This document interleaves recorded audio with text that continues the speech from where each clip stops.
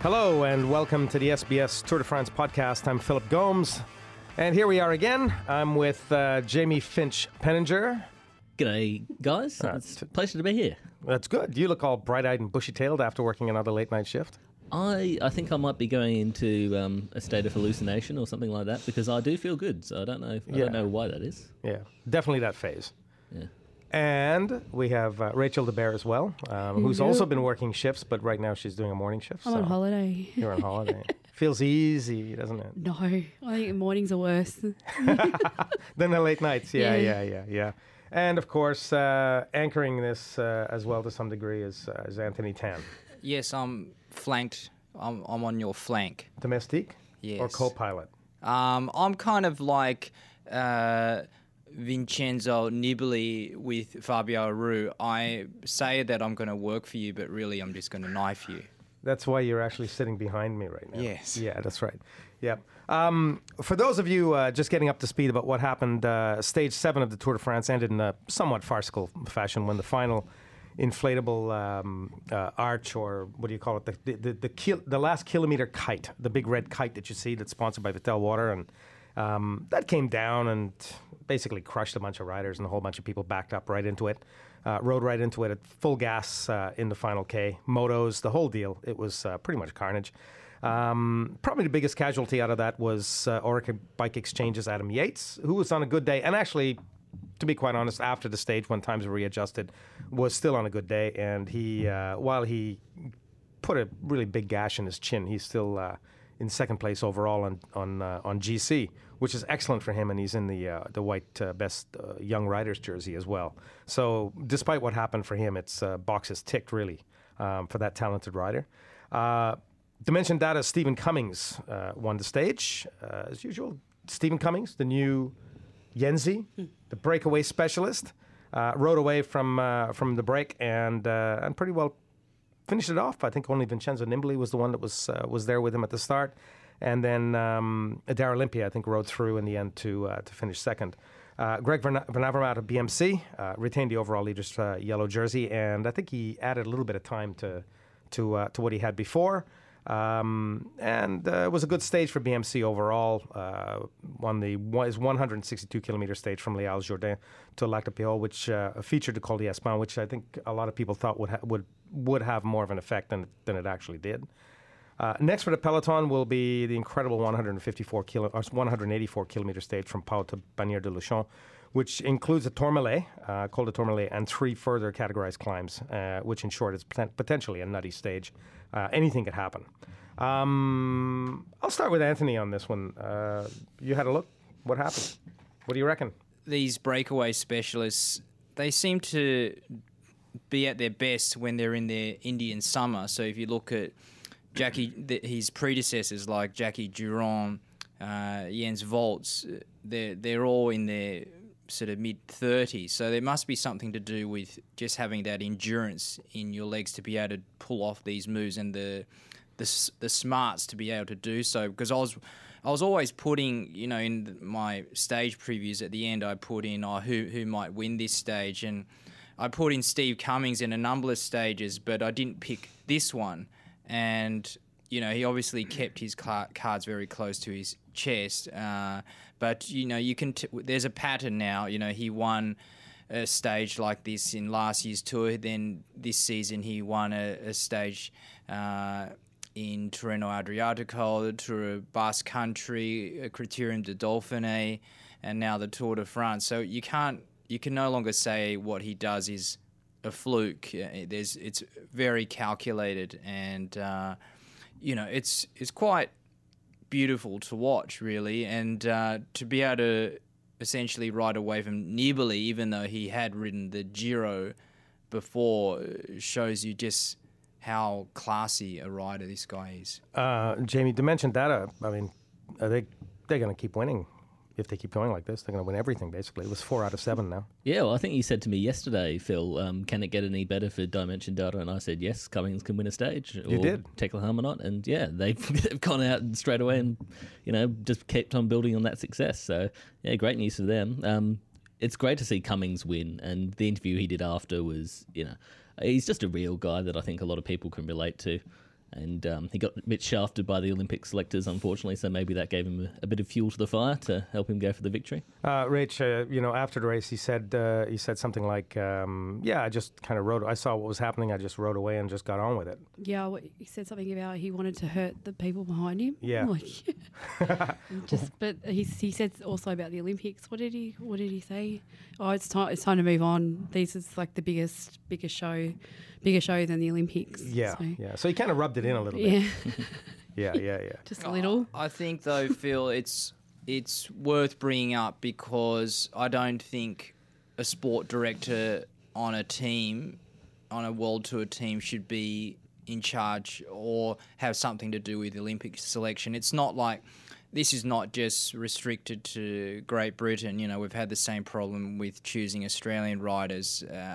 They do tend to favour OGE because Matt White is on the board of selectors.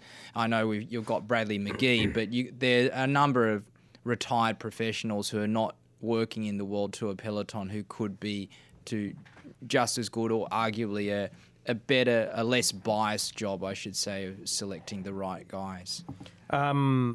Adam Yates, Jamie, he seemed okay at the end. I mean, it was just a bit of a shock, a bit of a shake-up. Yeah, a bit of skin off the face, but he seems to be okay. I mean, it's maybe a bit hard to say because you hear about concussion a lot of times, but he seemed perfectly compos mentis at the end of the stage. So it's a dangerous sport though, cycling, isn't it? I mean, and somebody getting their belt caught on the cable of an air compressor can suddenly bring a crucial part of the course crashing down upon you. I think Orica Green Edge has a thing about kind of like gantries and things that go over. Sorry, not Orica Green Edge. Excuse me, Orica Bike Exchange. Have a thing about gantries and things that go over their heads. It seems they're always the victims of this kind of circumstance. At least they didn't cause it this time. No, it wasn't theirs this time. But it was still some an attack from above. They were involved. Whenever there's a calamitous situation. OGE now OBE. They're never far away. Yeah. But we didn't see, the thing is, we didn't see the crash replayed on television, or we didn't see it on television at all, so we don't know how bad it was. We just saw his chin cut up, so it could have actually... Who knows, that adrenaline going through you just don't know. It's just like Contador. We don't know the extent of his injuries because he's not going to let on about that. Yeah. And I don't. Sorry, go ahead, I was Rach. just going to say there's a Velon video in the stage report now up on our website, and it actually shows him going into it. They've got the GoPro off the back of the moto, I think, and he literally just it fell just as he was coming, and he's just rode right over it, and he's just flown, and then straight away, like the guys behind him and the motos got caught up in it as well, and it was pretty crazy. Why would you ride if you saw it coming down? Oh no, it was like it was an instant kind of. Okay. He had no time to do anything, so yeah. No belts allowed at the Tour de France anymore. Is that the rule? No, people will just be walking around without belts. Well, I'd be a bit worried about some of the spectators on the side of the road. I mean, they have enough trouble keeping their pants on as is. So. That's true. Plumber's crack. Same thing actually happened in the Tour Down Under. I was reminded of it by somebody on Twitter, and I didn't actually see it at the time, but they had a collapsing banner as well. And I remember seeing the footage afterwards of the riders ducking to try and get under, so could have been a similar situation all the there. spectators were all holding it up. Yeah, Australians are a bit more on point than French people. Is that? How do you get your belt caught on that anyway? What are you doing? That's just the weirdest theory. It's just man, that's the one thing about the Tour. That's the one thing about professional cycling in general. Just when you think you've seen everything. Right, something new comes along and it just kind of goes. You kind of go, yeah. You know what? That makes sense. Yeah, I mean it's the world's biggest bike race, and something like this happens. I mean obviously the Tour have got more money than any other organizer yet. As they say, shit happens. But inadvertently it extended Van Avermaet's lead, and you said yesterday, Phil, how far can he go? I said he's probably going to go to even before last night's stage, I thought he could go to the Alps, I should say. And it's important to note that Van Avermaet didn't actually ride like a yellow jersey last night. He rode like a guy who was looking for a breakaway stage win. Yeah, so just say he hops in another one. I mean, how many times are they going to let him? It was just so unusual to see the Maillot Jaune in a break and riding like a guy in the break, not defending his lead. In the post-race interviews, we got a nice little compile from the BMC guys. And I've got to say, they all seem to be really containing really giant smiles. You can tell them behind the placid exteriors, they were just lolling away in the background because they were thinking, "Oh yeah, this is good for us. This is really good." Richie, Van Garderen, etc. So, I mean, tactically, how does this look for them? Yeah, well, I think they would have been very pleased with what happened on the stage because they didn't actually have to use any of their firepower up from their domestiques. It was just Van Avermaet sitting in the break. So, and realistically, he's not a mountain domestique for the guys like Van Garderen and Port. So they're going to be, very happy if Van Avermaet can just defend the jersey all by himself for the next day or two. I don't think he can defend it in Andorra, Tanny. That's where I differ from you because that is one beast of a climb that they're going to finish on there. 6 minutes though, so he might even lose. I mean, you can lose 15 minutes on a day. It depends how hard he's going to try to defend it, I think. He's not a natural climber though. You saw that when he was going up the Aspan. He was in a far too big a gear, and I think over a very long climbing stage, he's just going to wear himself out, constantly pushing that massive gear that he does. The day he took the Maillot Jaune, he rode away from a guy who, on paper, should have beaten him. De Gent? Yes, third at the Giro. Yeah, that was 5 years ago now. True. So I mean, but he does have form. No, we'll let the race decide. But I mean, it's just speculation until it happens. No, but I take your point on that with the Ghent because effectively we had a similar scenario last night with Nibali as well. So he's holding off quality riders. Yeah, with form, I mean, why would I mean everything's fine on paper because you go on paper and you go, well, Nibali should have overtaken Cummings last night. Yet, yeah, you can go, okay, well, the guy rode the Giro, but still Cummings paced himself perfectly. And the thing about if these guys treat each stage like a one-day race, they perhaps the one-day riders, they approach the race differently, and it might work in his benefit because he just keeps being underrated. Oh, no, he'll lose it. I'm not saying he's going to finish on the podium. I'm just saying he could hold on to it for longer than one would expect. You're kind of thinking like that whole Tommy Voeckler scenario from a few years ago. Well, yeah, I mean, people kind of wrote him off after he finished. He spent 10 days in yellow in 2004. People thought he couldn't do that again. Yeah, at the 2011 Tour de France, Voeckler got in a breakaway and he held it till 3 days before the finish. So, and then finished fourth overall. So, anything can happen. The talk heading into this stage 2 was going to be assessing the state of Alberto Contador's injuries. He's come out of that in pretty good shape. I mean, nothing really happened to affect him. He did actually kind of have he was part of that incident when the kite fell. But other than that, he just kind of came out of it okay, didn't he? Right? Yeah. He said that each day he's getting better, like day by day, and he's getting into terrain that he's more suited to, and he doesn't have to try and drive through the flatlands and stuff or the rolling terrain.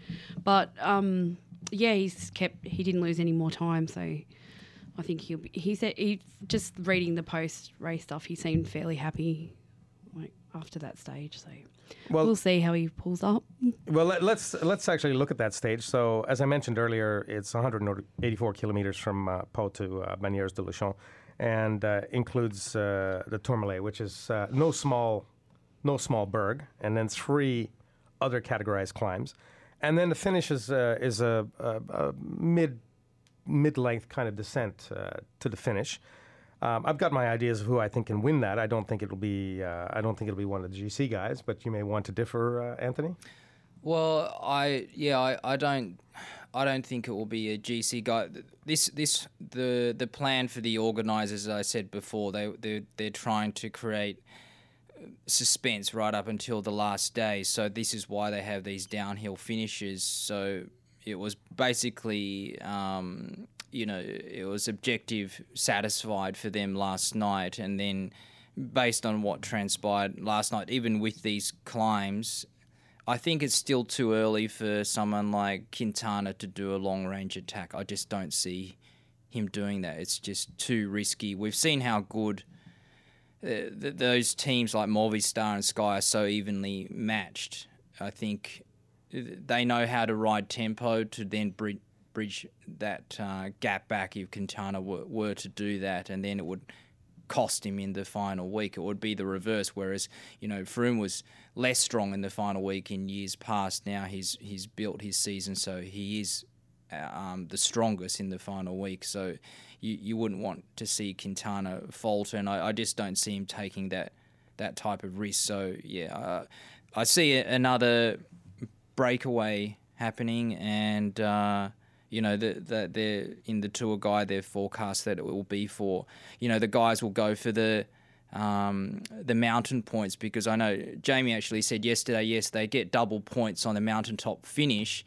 However, those mountaintop finishes are generally fought out by the GC contenders. So this is the stage, if you're going to make a vie for the Maillot Poire, the polka dot, then this is a stage to do it.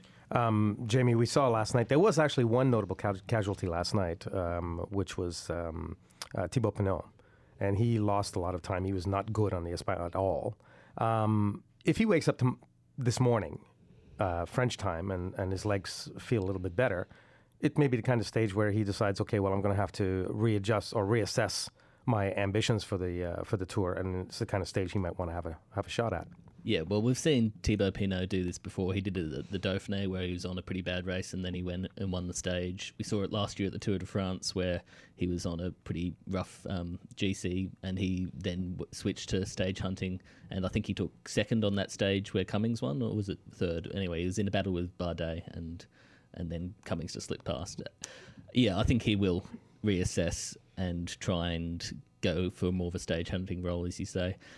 He did look very bad yesterday. I mean, sweat was just pouring off him in buckets, and maybe he's sick or something, or maybe his legs are just that bad, because he didn't look good at all. So I'm not sure about tomorrow, but certainly he'll be looking to shift his ambitions. Who do you think is a potential for this stage tonight? I think I'm with Tanny. I don't see any of the really big guys going for it today, and I think we'll probably see a breakaway win. So who that could be? Rui Costa, because I like Rui Costa. He's a big Rui, man. Look at him. You're probably hoping that Portugal wins the football on Monday morning as well against France, aren't you? Well, only if the Portuguese footballer Rui Costa was playing, then I'd be supporting. Be in there, right? But, yeah. He's retired now. Yeah, he is too. Yes. Rach, let's assume the race doesn't play out as a breakaway, right? And somebody decides to go nuts. Who's your likely suspect? Well, you mean an overall? Yeah, that's right. To take a real shot at that stage. I'd really love to see Port do it. Really? But I don't think he's going to. But he won't. It's just I'd love to see him do something, get that time back. But I think he's aiming for the Olympics, and he's not going to go too hard. I don't know. I was just thinking wait later. Sorry? He's going to wait later in the stage or in a tour. Yeah. I don't know. I think it's more of a how do you say his name? Tekla Himenot. Yeah, I think he's probably just going to go for that first HC climb for the points. Yeah, the big points. Yeah. Well, Tomo Volkler has won here, in the past twice, and then the last time the tour came here when Michael Rogers won in 2014, Volkler was also in the break now. So you have to say that Volkler will be in the break of tonight. Because it's tradition. Yes, he loves it. He hasn't stuck out his tongue enough. Right. Yeah, he hasn't been on camera for a few days. So. Picks. Jamie, tonight. Oh, I've given you mine. Who was that again? It was Rui Costa. Oh, yeah, that's as right. of Rui course Costa, you come remember. on. I mean, give me a serious pick. Serious pick. Well, I think we'll see the GC guys that are a bit lower down. So like your Ports, maybe Bardet, maybe Barguil. Rachel? Come on. Get it out. I reckon Nibbly might go for that downhill. Nibbly? I Okay. don't know. Anthony? I'll say Tommy Volkler. Tommy Volkler. I'm going to go with Joaquim Rodriguez, Perito. I think this one's perfectly built for him. Well, yeah, I mean, he hasn't done much this tour, so... He's laying in wait. Yeah. Yeah. So It's time. it's time, yes. Okay, well, on that note, I think we'll pack it in for Saturday.